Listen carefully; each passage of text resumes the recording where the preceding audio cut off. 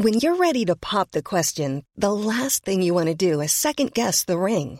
At BlueNile.com, you can design a one-of-a-kind ring with the ease and convenience of shopping online. Choose your diamond and setting. When you find the one, you'll get it delivered right to your door. Go to BlueNile.com and use promo code LISTEN to get $50 off your purchase of $500 or more. That's code LISTEN at BlueNile.com for $50 off your purchase.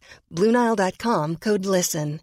Hey, I'm Ryan Reynolds. At Mint Mobile, we like to do the opposite of what Big Wireless does. They charge you a lot, we charge you a little. So naturally, when they announced they'd be raising their prices due to inflation, we decided to deflate our prices due to not hating you. That's right. We're cutting the price of Mint Unlimited from $30 a month to just $15 a month. Give it a try at mintmobile.com/switch. $45 up front for 3 months plus taxes and fees. Promo rate for new customers for limited time. Unlimited more than 40 gigabytes per month. Slows full terms at mintmobile.com. Hey, it's Ryan Reynolds, and I'm here with Keith, co-star of my upcoming film, If, only in theaters May 17th. Do you want to tell people the big news? All right, I'll do it. Sign up now and you'll get unlimited for $15 a month and 6 months of Paramount Plus Essential Plan on us. Mintmobile.com/switch. Upfront payment of $45 equivalent to $15 per month. Unlimited over 40 gigabytes per month. Face lower speeds. Videos at 480p. Active Mint customers by 531.24 get 6 months of Paramount Plus Essential Plan. Auto renews after 6 months. Offer ends May 31st, 2024. Separate Paramount Plus registration required. Terms and conditions apply if rated PG.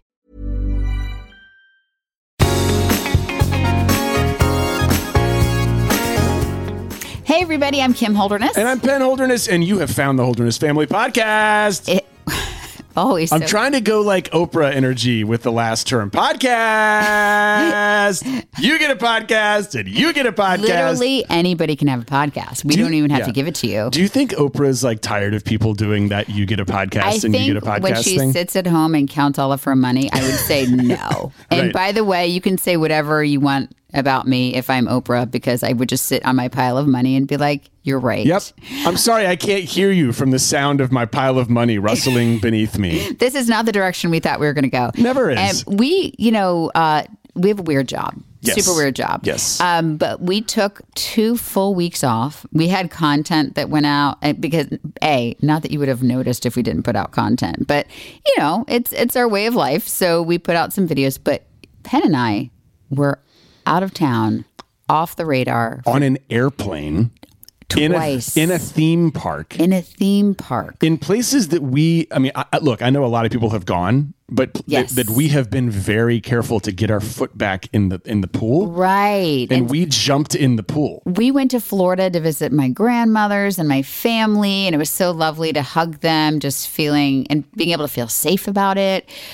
We felt great. And we also wanted to take the kids. Like, our kids love Disney. They Right. love Disney, and they always have.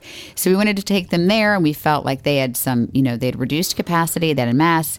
And then we're going to tack on a day in Universal, assuming they had the same sort of policies in place. Well, everything is getting back to normal on their own time. It's funny, if we had gone to Disney one day later, it would have been a mask optional situation. Right. So when we were there, you didn't have to have it walking around. You didn't have to have your mask on. But when you kind of made that contact point of like, now you're entering the ride, you put a mask on, which honestly, we loved, because you are face to face with strangers for a good bit of time. And so we felt like that was, and it was reduced capacity. At that point, it was 40%. Which still at Disney is pretty crowded, by the way. I want to throw that out there. It was much less than I've ever seen it. Yeah. But it was still significant. Here's the crazy thing. Going back to normal, I am realizing all of these things that did not used to bother me. I'm a fairly like germs kind of guy. Like germs, like we need germs. Our body needs germs. I'm that kind of guy. But there are some things now I've discovered from our trip that I don't think I'll ever want to do without a mask again, which is nuts, right? One of them is wait in line at a theme park. I can't believe we did that beforehand. And you think about, because they have those like snaking kind of lines. That you touch, that everyone touches. And you're face to face with people like with international germs, yes, right? So all kinds of germs. And they're not, and famously, your kid oh my gosh. So anyway, long story short, we paid full freight. Like, we paid for our vacation. So it's not there's like no endorsements, no influencers. No, none of that stuff. I felt very safe at Disney, and it was, if you walked inside a restaurant, vaccinated or not, you had to have a mask on. So I was trying to get our breakfast one morning. I would say, I will totally say everybody's having trouble finding people for the service, for like food service, and that was a nightmare. Like, not a nightmare. Let's not say nightmare, but you were waiting a very long time for your chicken nuggets. Doesn't it make sense though? Right. No, I mean, Disney has this like standard of service that you expect if you've been there before, but they laid off something like 70,000 people or some crazy amount of layoffs. They have to like retrain an entire industry. Right. And so people got other jobs. Anyway, so you wait a long time for some food, which is fine. Right. So in the morning, I'm picking up our coffee that you had to like mobile order, and it's this whole thing. And this woman walks in without a mask on because, she's whatever. And she's like, I just need my food. My kid was up throwing up all night, and I'm so hungry, and I just need my food. And they're like, ma'am, you really need a mask. Here's a mask. And she's like, but my kid's been throwing up all night. And I'm like, this is why, COVID or not, I'm like, I will probably wear a mask for a long time at a theme park. So here, are you ready for my list of things now that I like, places now that I think I'm just going to wear a mask for the rest of my life? And maybe this will change, but right now, here's where I am. Okay. Airplanes 1000%. All day, all night. Lines at an amusement park. Man, when we went to Disney one day, Universal the next day. First day at Disney, first of all, of course, because I'm me, I was like complaining about like how warm it was and I'm wearing the mask. The next day, we go there and no one's wearing a mask. So Universal, we didn't look into this at all. No, full capacity. Yeah. So shoulder to shoulder. Yeah. And no mask. Right. But honestly, like it was outdoors, and I'm not. I think they're following the rules and the laws. This is a personal thing that I had. No, absolutely. I was just like, everyone is touching everything, and this didn't used to bother me. You know me. What's happening to me? You're like, more of the people. Yeah. So okay, we've got. What was the first one? Airplanes. Yeah. We've got lines at amusement parks. I'm going to go ahead and toss in public restrooms. Oh my gosh, yes. So gross. That I just didn't. It's almost like I'm Neo from the Matrix now, and now I see the ones and the zeros. I see the world and the germs. I see my eyes have adjusted to have a black light in them now. I can see DNA everywhere I go. I will say, we are trying to. We have this whole time been like, I have to trust science, and now the science is saying if you're vaccinated, like you really can not wear a mask. And that's fine. So this is general germs for me. It's not even COVID. And so, it's like weird stuff. I will say it's been like a weighted blanket for my face. I stole that from, I think Glennon Doyle tweeted that out. So out of comfort, I've been wearing one, but there are on an airplane, I will probably always wear one. Here's my last one. And it's a tough one for me. Let's hear it. Elevators. Because you never know when you're going to need to get on an elevator. So if I'm on an elevator with you, I'm fine. But if someone else gets on an elevator, this didn't used to bother me. I'm going to say that we will, by this time, 6 months from now, we'll be back. You think I'll be okay? Licking doorknobs and be fine with it. Okay, but right now, someone gets on an elevator with me without a mask, and I go, you hold your breath. It's what is happening to me. You know the old me. You're so gross. I'm not making a political statement. I'm just telling you what's happened to my brain. I know. Well, it's a little bit of trauma, right? Yeah. That we were pretty traumatized to be around loved ones, and just for fear of like what germs we had and what germs we could spread. And that being said, we had a lovely time. I realized we got a compliment. We spent some time with a friend, and he's like, I don't think you realize how few families like each other as much as you like your family. Oh. And just the four of us have such a great time together. And I know maybe the world thinks that we put every single thing on the internet. We really don't. Yeah. We really value our kids' privacy. But I have to say, like, I had the best time just being able to connect with them and a hotel room situation where you can't disappear into your room and go on a screen and you're kind of stuck with us. It was really nice. And our kids they're so great together for their age, and I give you credit for that. I think it's all me. Well, no, right. You've been the boss of like making sure that we have forced like screens off family time, and that's how you learn to love each other and how you learn to kind of get along with each other. And then, of course, we get back from vacation, and this morning I get in a shouting match with my daughter because she dropped her phone in the pool, and I tell her that she doesn't take care of electronics. She thinks electronics are the same thing as beanbags. And so then we got into a fight, which brings us to our guest today, because no matter how much we love each other and how perfect our friends think that we are, we still are getting in some fights. And as you know, we wrote an entire book about marriage within a marriage. Everybody fights, so why not get better at it? Plug for a book. We wrote an entire book on this subject, but we really did not at all cover how arguments within a family are important and the right way to have arguments within your family, and why those opportunities are very valuable. Yeah, and so enter Linda Cormier. Linda is a personal development speaker, coach, and executive with 30 years of training, speaking and business building. She has a lot of programs she facilitates, like Roots to Wings initiative that teaches leadership, personal growth, and team building to teenagers and young adults. So that works out very well with us. She has also worked with aspiring entrepreneurs, Fortune 500 companies, and individuals looking to reach their full potential. And she's here to talk to us about how conflict can really help families grow. Welcome, Linda. Thanks for coming on our show. Of course. I want to start with something that happened while we were setting up, because in between our intro and having her join us, we had some audio problems. Yes. And I kept apologizing for having to wait a brief moment. It was about a minute. And Linda, what was your response? I said, save the I'm sorry for if you do something really bad. Like if you run me over, you can say sorry. But this came because my husband's like that. He would apologize. Like he's bringing me flowers and saying, sorry, they're not the peonies that you love. I'm like, I'd say, what did you say? Like, what? I am guilty of this. Mm-hmm. I am an over apologizer. What is wrong with me?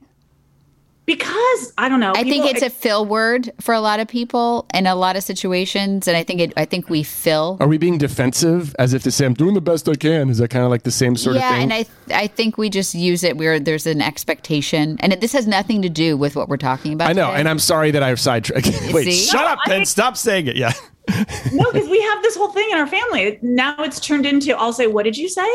And it's, I love you. That's the only thing you're allowed to say. If you're doing something right, and it's not perfect, because he's not, I don't know about defensive, but he's a perfectionist. Mm-hmm. So if he's going to bring flowers, they have to be perfect. Oh, that's not what we're dealing with. That's not me.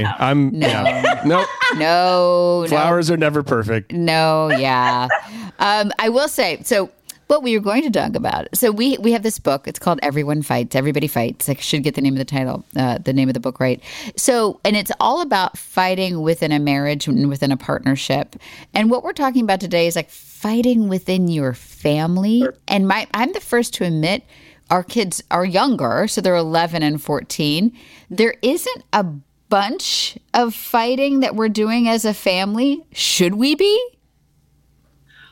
Well, I think as long as there's communication going on, that's all good. I mean, I avoided conflict like the plague for 30 years until my 15-year-old daughter told me that living in Disneyland isn't normal. So it doesn't always have to be happy. And now she's 23 and she still teaches me every day. But no, I think that, kids will bicker and parents will bicker and argue. It's not if you argue, it's how you argue. Right. And I think that's a better word, maybe just some conflict. I will say in our house, especially over the last year, we have worked really hard to minimize conflict. And we probably have not taken all opportunities to just be painfully honest. And especially with our kids, we've probably gone overboard trying to just be accommodating because everything was taken away from them. Well, and I want to ask Linda about that as well, because there have to be some asterisks about about how to engage your family over the last couple of years. Yeah. So you believe that conflict can actually help us grow and how to embrace it. So talk to us a little bit about how we can do that. Well, I think the first thing, and I always talk about this or teach this, that there's this pine cone that the only way it releases seeds is if it goes through a fire, and I'm from California, so we have fires all the time and it's hard to see the good in it, but it's the same thing within a family, a partnership, or even in a business. You have to kind of go through the stuff to get on the other side. Mm-hmm. And so I think about this pine cone, it's like, for me, fighting and arguing, that felt like fire. Like it's hard. I do not like it. But what comes on the other side is what makes it worth it. It's the revelations that come, the learning, the growing, and like, God, we made it through that. And now we're closer and now we understand each other more. And I love that you said that your daughter taught you, because I feel like my daughter who's 14 and my son who's 11, they teach us every day, because honestly, here is just a newsflash, is that in parenting, we don't really know what we're doing at all. And so sometimes I feel like instead of parenting, we're partnering, because I will admit to them, I actually don't, I don't know. I don't know what the right answer is. I'm sorry. Again, with the apologies. Yeah. And even if you did think you had the right answer, there's some book or some expert who's going to tell you it's the opposite. In parenting, it's like, they come out and they don't come with a rule book, and we just do the best we can. And for me, it was always about, whether it was with, my children, especially, that I wanted at 23 and 26, how old they are now, I wanted them to go to Vegas with me and have a cocktail. Like, I wanted that to be the way it was. I knew that when they were 3 months old. I was already anticipating. You were already on your way to Caesars with your 3-year-old. And I think that I'm not actively trying to be their best friend, but I hope we end up friends because I like them a lot. But I probably have, especially recently, done a little too much to just keep everything calm and to just make sure everybody's okay. There are times I probably could have embraced some conflict, and we probably have missed some opportunities to go through some stuff. Well, I probably was the same, but I think the good news is that they never stop learning and growing the way we don't. Mm-hmm. So even if you missed a window of opportunity to be a little bit more of a disciplinarian than a friend or whatever, especially in 2020, I mean, I think everybody probably did a little bit of that for sure, but there's always tomorrow. And that's the thing with parenting. It's at least what I've discovered with my kids.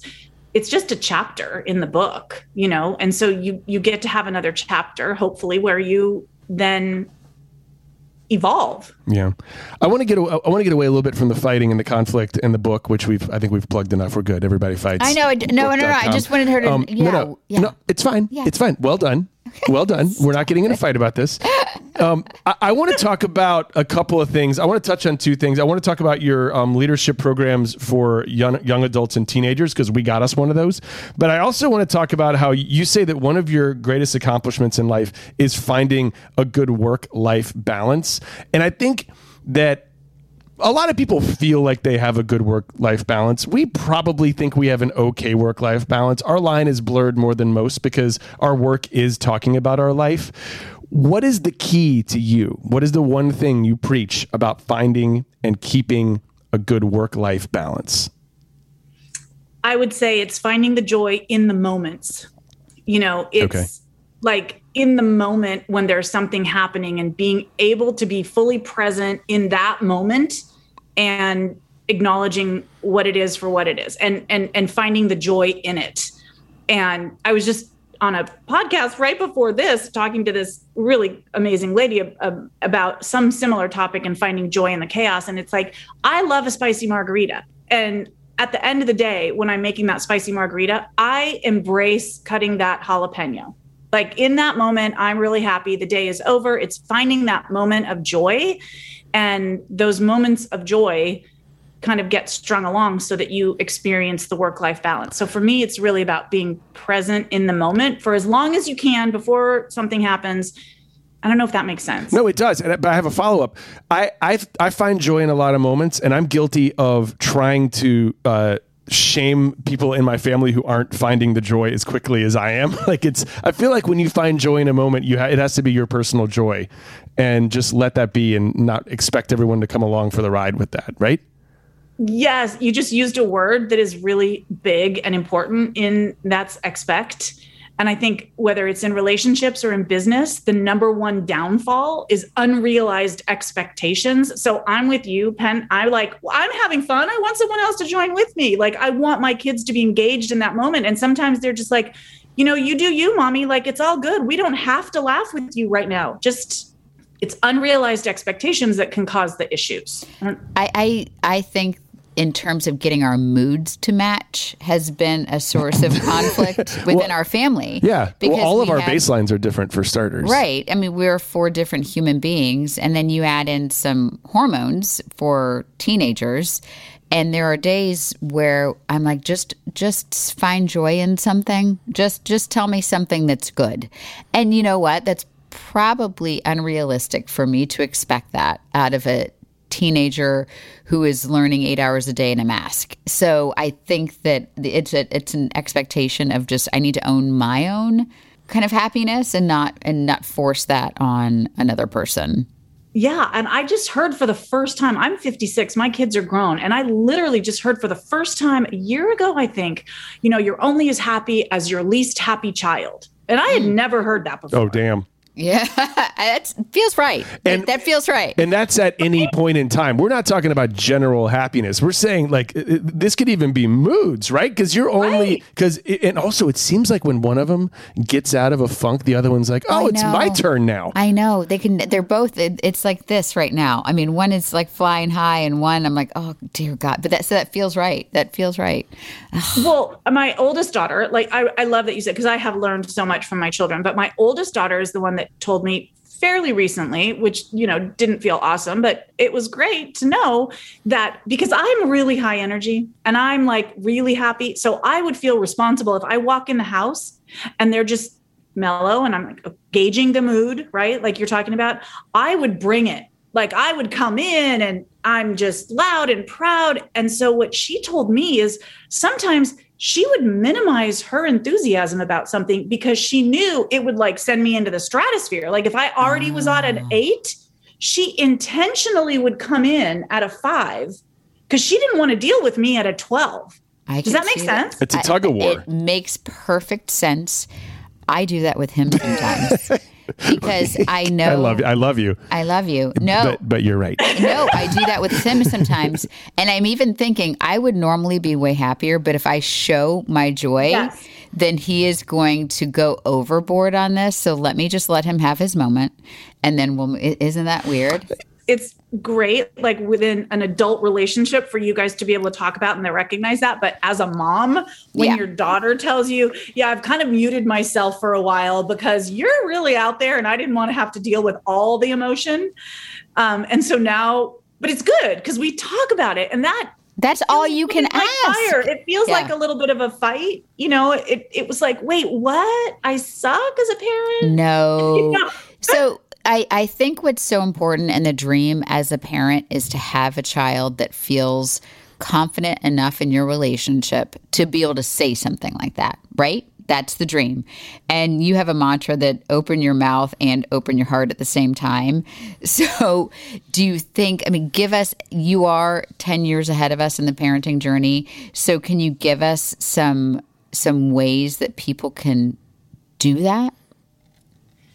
Well, ironically, I've been saying that for about 30 years, and it's what I guess I'm known for is open your mouth and your heart at the same time. And it took me about 10 years after sharing that to realize what the heck, why don't people do it?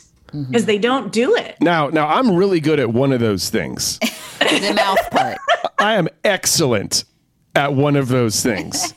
And I read that. I'm like, I can't wait to hear what the heck this even means. So the floor is yours. Well, it means trusting your heart. And that's what people don't do is they don't trust. So they might have something that they want to say that's coming from your heart. Like usually it's coming from a good place, but they either don't trust their voice, and women especially, because I do work with a lot of women. So women don't trust their voice, or they don't trust that it's going to be received okay. So, and I'm talking about outside of the family. That initial quote came from a business training where someone said, what's your tip for success or whatever? And it was just open your mouth and your heart at the same time. Don't try and be something other than who you are, and trust that that's good enough. And like with kids, the way that I did that is we have to discipline our kids. Obviously, there's things that we're supposed to be guiding them and parenting them. And sometimes it can feel harsh, but opening your heart is following it up with the kind of things that you guys know, whatever. It's like following it up with, that was your choice. It doesn't define who you are. That's, following through. Yeah. But really what it just means is open your mouth and your heart at the same time. Like, just be who you are and don't be scared to be loving. Don't be scared to be vulnerable. Don't be scared to be authentic, because that's where life is. So what's the difference between what's in your heart and what's just on your mind? Like what's, what you're thinking? Because I just like to talk about what's on my mind. Cool fact, a crocodile can't stick out its tongue. Also, you can get health insurance for a month or just under a year in some states. United Healthcare short-term insurance plans, underwritten by Golden Rule Insurance Company, offer flexible, budget-friendly coverage for you. Learn more at UH1.com. Life is full of awesome what-ifs and some not so much, like unexpected medical costs. That's why United Healthcare provides Health Protector Guard fixed indemnity insurance plans to supplement your primary plan and help manage out-of-pocket costs. Learn more at UH1.com. May is Mental Health Awareness Month, and Talkspace, the leading virtual therapy provider, is encouraging people to talk it out in therapy. Opening up to a therapist might feel uncomfortable, cathartic, exhausting, or even exhilarating. But one thing's for certain, if you keep talking or texting with a licensed therapist, you will gain insights and uncover truths that you can only find in therapy. Get those personal breakthroughs and judgment-free support by signing up for Talkspace. At Talkspace.com, you can sign up online and get a personalized match with a provider that's right for you, typically within 48 hours. There's no need to commute to appointments, miss time at work, or line up childcare in order to attend sessions. It's mental health care made easy. Talkspace is also affordable and in-network with most major insurers. To celebrate May, Mental Health Awareness Month, and the power of talking it out in therapy, Talkspace is offering every listener of this podcast $80 off your first month with promo code SPACE80 when you go to Talkspace.com/Holderness. To match with a licensed therapist today, go to Talkspace.com/Holderness to get $80 off your first month with code SPACE80 and to show your support for the show. That's Talkspace.com/Holderness with code SPACE80. Well, the difference is when you're just talking about what's on your mind, and if you're irritated with someone, the words that come out of your mouth can compromise their self-esteem because of the way it comes out. But if you're talking about opening your mouth and your heart at the same time, you're going to be mindful of the words that you use. That's, words are like toothpaste. Once you get them out, you can't put them back in. They're awfully hard to clean up off the kitchen counter. And so opening your mouth and your heart at the same time means being mindful that what you say has impact. And probably I would interpret that to mean that it's how what I'm doing makes you feel, and what's the impact internally, as opposed to this very surface. It's I'm feeling aggravated, or I'm feeling lonely, or instead of you're pissing me off.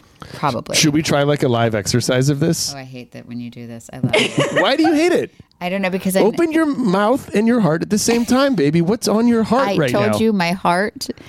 Okay. Go. Tell me. Share with the world. That I hate it when he asks me to do like role playing live on a podcast. That's what's in your heart right now? Yes. No.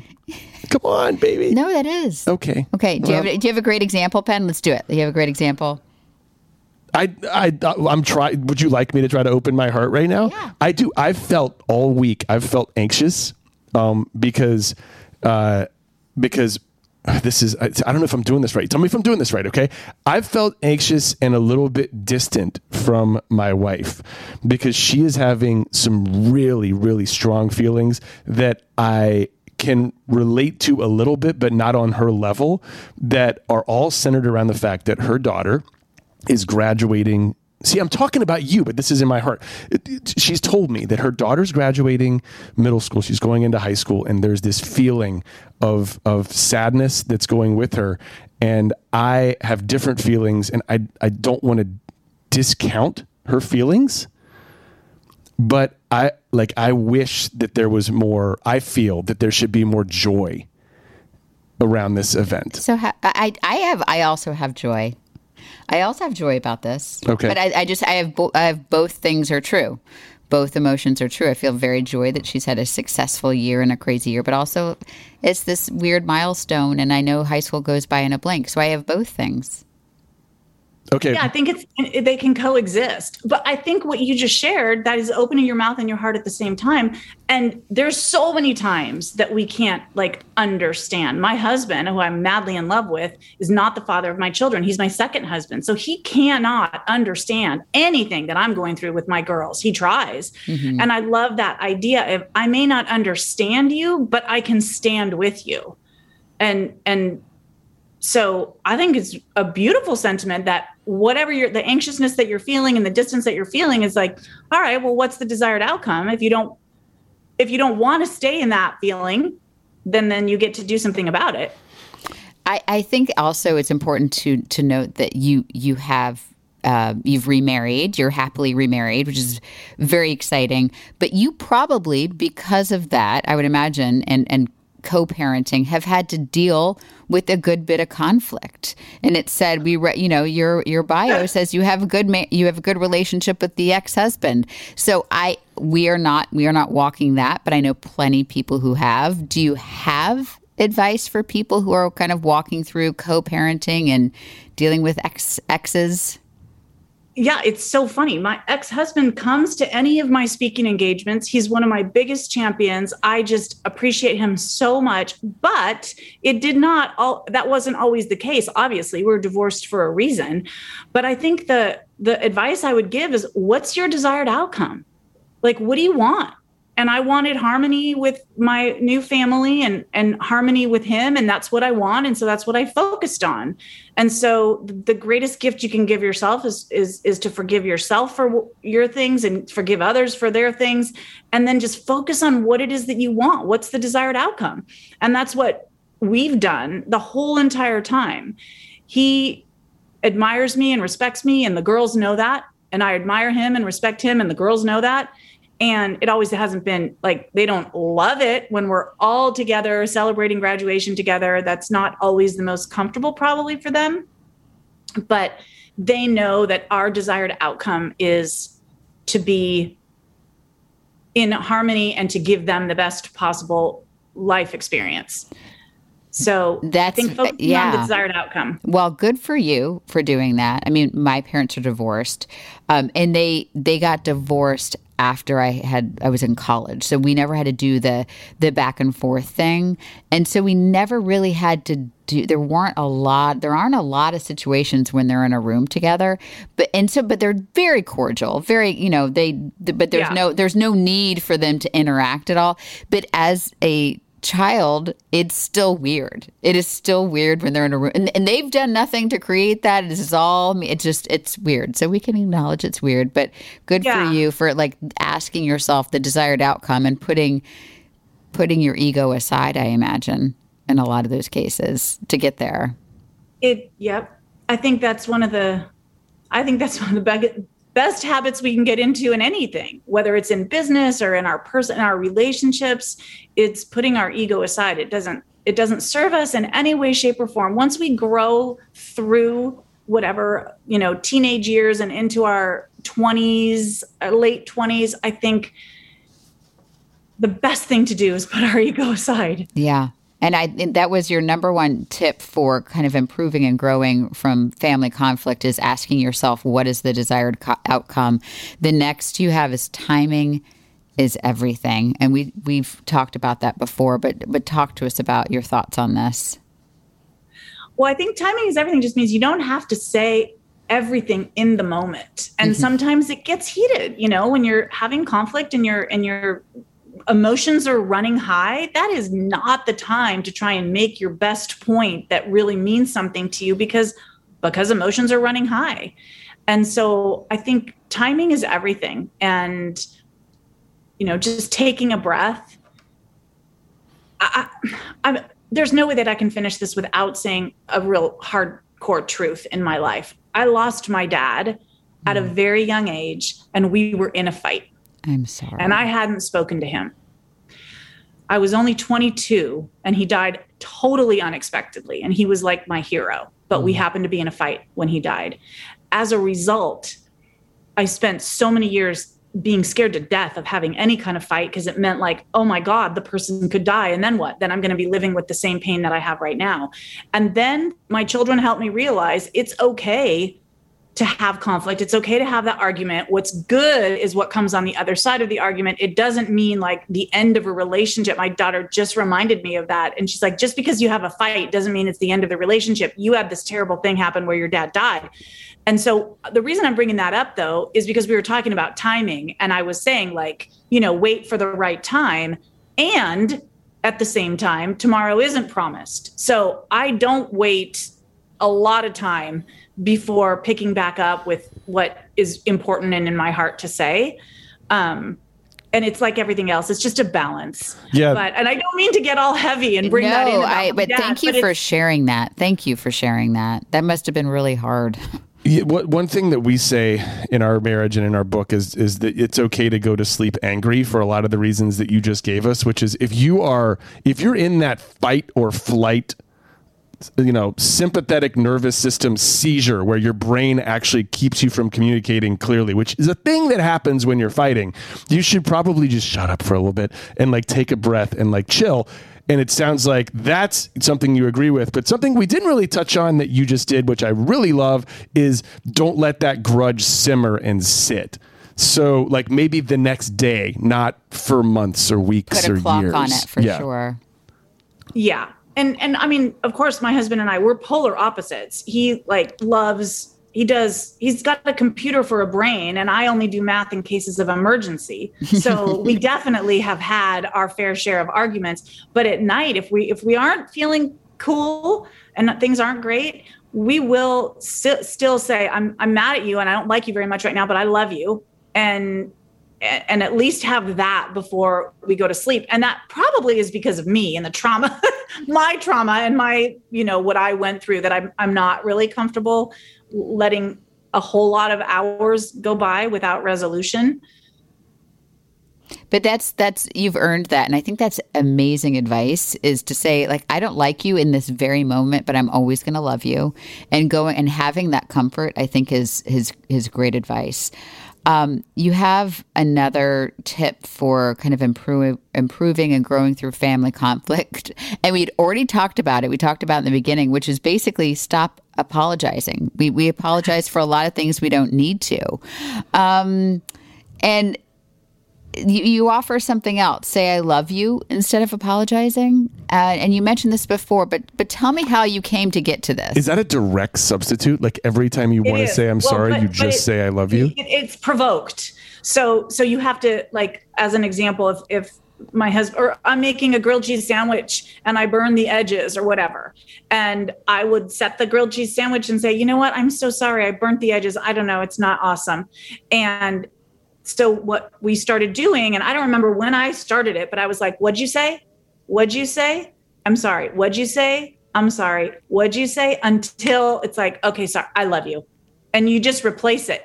Because then if everyone says I'm sorry for all these little things that really don't matter, when something big happens, the I'm sorry should mean something. Yeah. And it's I'm sorry, and this is what I'm going to do to make up for it. Wait a minute, but now that you're saying I love you all the time, does I love you mean nothing now? Great. Does I love you become meaningless? No, I have a whole thing. You're so good. I just did a post on this. I know I love you. Like, I love peanut butter and jelly sandwiches, and I love my daughter. Not the same. They're different shades. I love pink, but there's lots of different shades of pink, and I am all about it because I don't think the world can have too many I love yous. That's just my opinion, but I know there's going to be someone who says that's watering it down. I agree with you. I don't know that you can water down I love you. I love hearing it. I love to say it, and I will try my best to substitute some of the I'm sorries. I think I say I'm sorry more than you do. Maybe. I probably screw up more than you do. That's true. No, I'm kidding. That's the practice, is when you hear each other say it, it's like, what'd you say? Until you place it with I love you. It's fun. And that way, if you're late, if you hurt someone's feelings, you're correct. Then I'm sorry actually has impact. Do you know what Dale's my brother. When I say I'm sorry to Dale, he always goes, apology not accepted. Like it's silly. Yeah. But it's usually sort of one of those verbal crutch I'm sorry's that I don't really even need to say. And it's his way of saying, dude, shut up. Which is, I think, so that's Dale's way of saying I love you. Yeah, it's similar. Exactly. He's so sweet. Yeah. Now, you know, you talked about being present in the moment when we talked about work-life balance. Talk to us about being present in conflict. Is that a thing we should be doing as well? Well, I think it's definitely harder in conflict, but yeah, I think the more present you are, the more you realize, am I being defensive or am I actually listening to what they have to say? Because that's what I realized when my husband and I would have arguments. I'd be trying to make my point about something.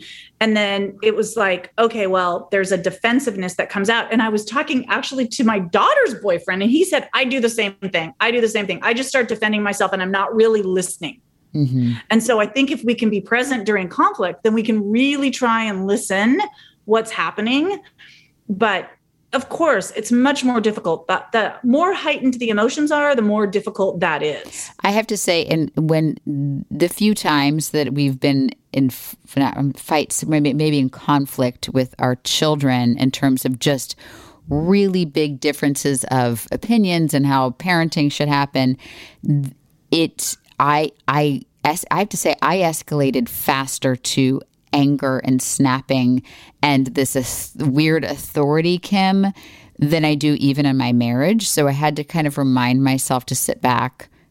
I'm still the parent. I'm the grown-up that gets to make decisions. But I have to say, just sitting there and listening was very hard when dealing with my children. You also have to imagine, like, the other thing is you're an adult. Yeah. And you have to imagine what it looks like when somebody who's like 1/3 your size is like bowing up on you. And that's something I had to figure out pretty early too. Like I don't even have to raise my voice that much, and it could probably just scare the bleep out of them.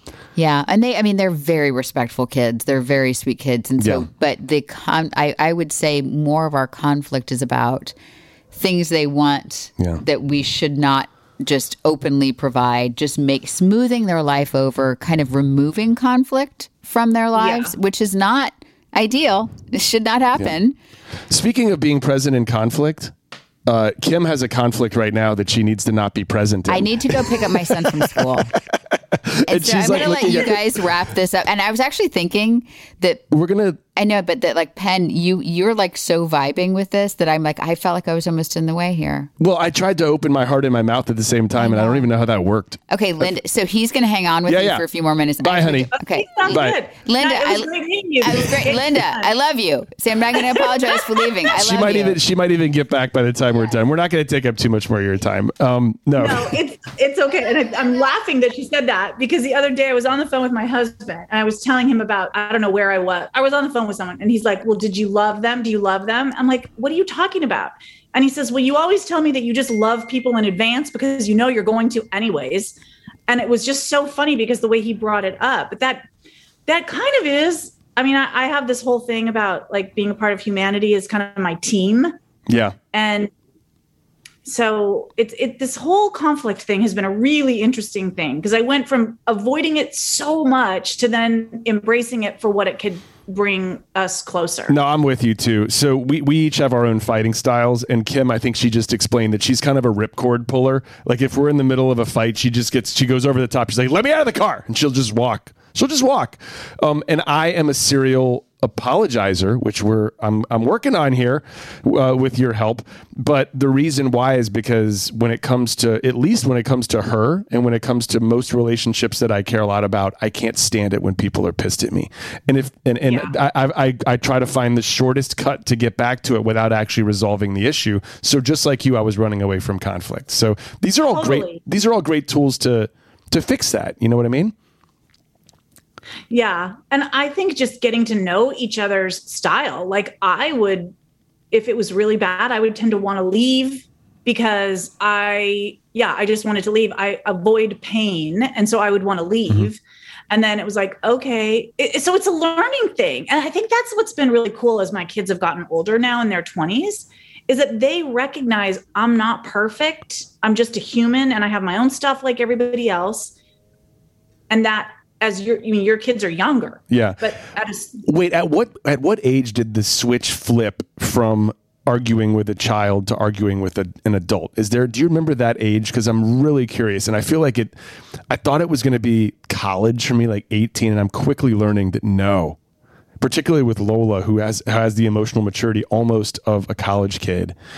I know you had 2 daughters. When did that switch flip? Was it earlier or later? It was definitely later. It was. Okay. Yeah. So you were still talking to her as a child. And probably because I will take responsibility.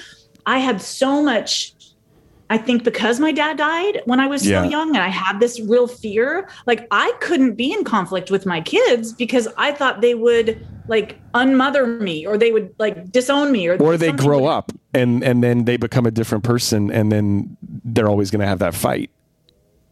Yeah. But I mean, the thing that's just amazing when you have an 11 and a 13-year-old, that's one of the reasons I work with a lot of moms with kids that age, because they don't know what it is to have a 23-year-old. They don't know that yet.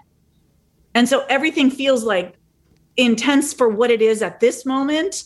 And it's hard to know. Well, you don't know what you don't know. And so I just wish someone had been able to give me that advice back then. Like your daughter graduating from middle school and think like, oh my God, that's a whole nother chapter in high school. And those mixed feelings that go with that. And realizing it's all good. Yeah. It's just another chapter. Nothing's ending. To me, it's a celebration. Lola's had an amazing year, and I think Kim will get there. She'll get there on her own time. She's the empath, right? She feels all the feels, and that's what makes our family complete. And I do love her for it. Okay, I've got a few more minutes with you. I need tips on kids driving and kids drinking. Go, because that's going to happen in the next 10 years. Go. Come on, I need some help. They knew my kids would never ever drink and drive. Well, not the same things together. I'm sorry. So what I mean is like. How do I get them to drive without crashing their car? And how do I introduce them to like how to safely party when they go to college? Okay. Well, trust. That's the first thing. Okay. Is exercise your trust muscle. It's the coolest thing when they start driving and they feel their independence and you literally can see their confidence increase. Ooh. And that confidence then goes to every area of their life. Just from driving? That's a really cool moment. Wait a minute. That's like the first positive thing I've ever heard anyone say about this. Oh, it's the coolest thing. I watched my daughter drive off after she got her license and she's driving off. And I just was like, wow, this is amazing. And she was confident. She was athletic and all that. But the independence that she felt of the autonomy of being able to get herself and not needing me to drive her, I literally remember her confidence increasing in that, both of them in that first year, 16, when they first start driving. And then especially for girls, confidence, it's translated into every area of their life. Okay. It's amazing. That's a great way to look at it. Okay. So now they're going to college and you don't want them to you want them to make good decisions. You want to trust them. You want them to, you want them to have fun, but also like in a safe way. What was the speech that you gave to them? Because I'm already stressing about this.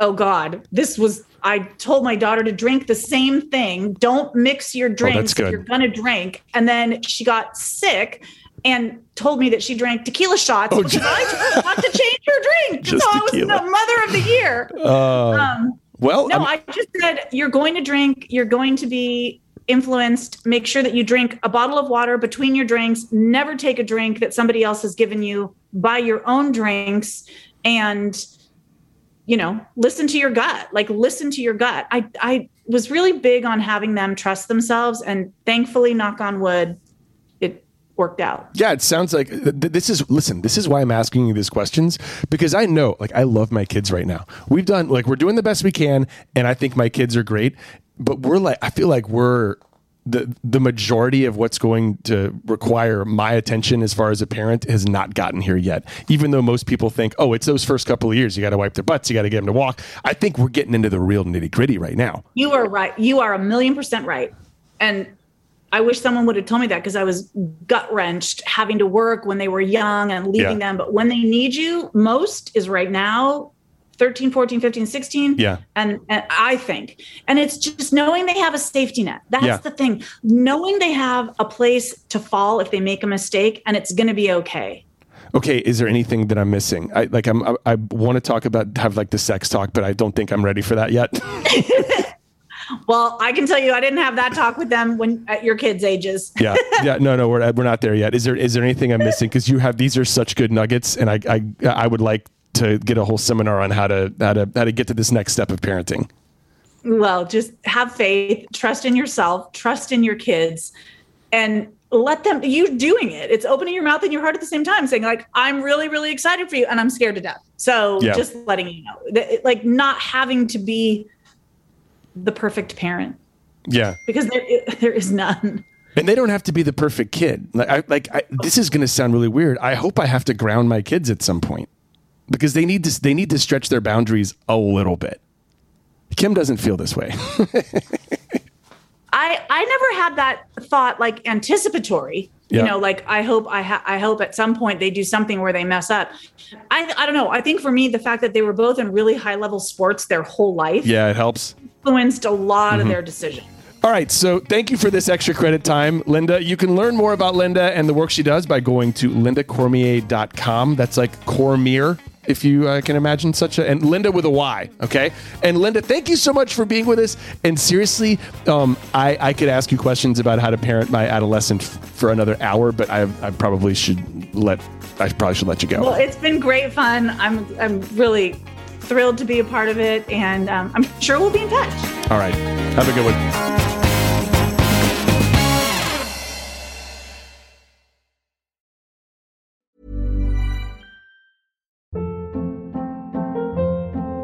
Hold up. What was that? Boring. No flavor. That was as bad as those leftovers you ate all week. Keke Palmer here, and it's time to say hello to something fresh and guilt-free. HelloFresh. Jazz up dinner with pecan-crusted chicken or garlic butter shrimp scampi. Now that's music to my mouth. HelloFresh. Let's get this dinner party started. Discover all the delicious possibilities at HelloFresh.com.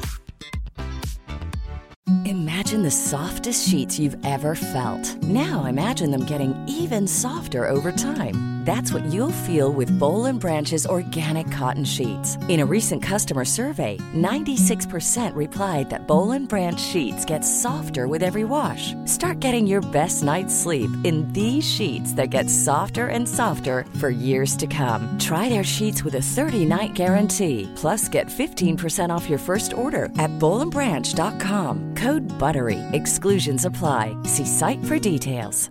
Planning for your next trip? Elevate your travel style with Quince. Quince has all the jet-setting essentials you'll want for your next getaway, like European linen, premium luggage options, buttery soft Italian leather bags, and so much more. And is all priced at 50 to 80% less than similar brands. Plus, Quince only works with factories that use safe and ethical manufacturing practices. Pack your bags with high-quality essentials you'll be wearing for vacations to come with Quince. Go to quince.com/pack for free shipping and 365-day returns. Hi, I'm Daniel, founder of Pretty Litter. Cats and cat owners deserve better than any old-fashioned litter. That's why I teamed up with scientists and veterinarians to create Pretty Litter. Its innovative crystal formula has superior odor control and weighs up to 80% less than clay litter. Pretty Litter even monitors health by changing colors to help detect early signs of potential illness. It's the world's smartest kitty litter. Go to prettylitter.com and use code ACAST for 20% off your first order and a free cat toy. Terms and conditions apply. See site for details.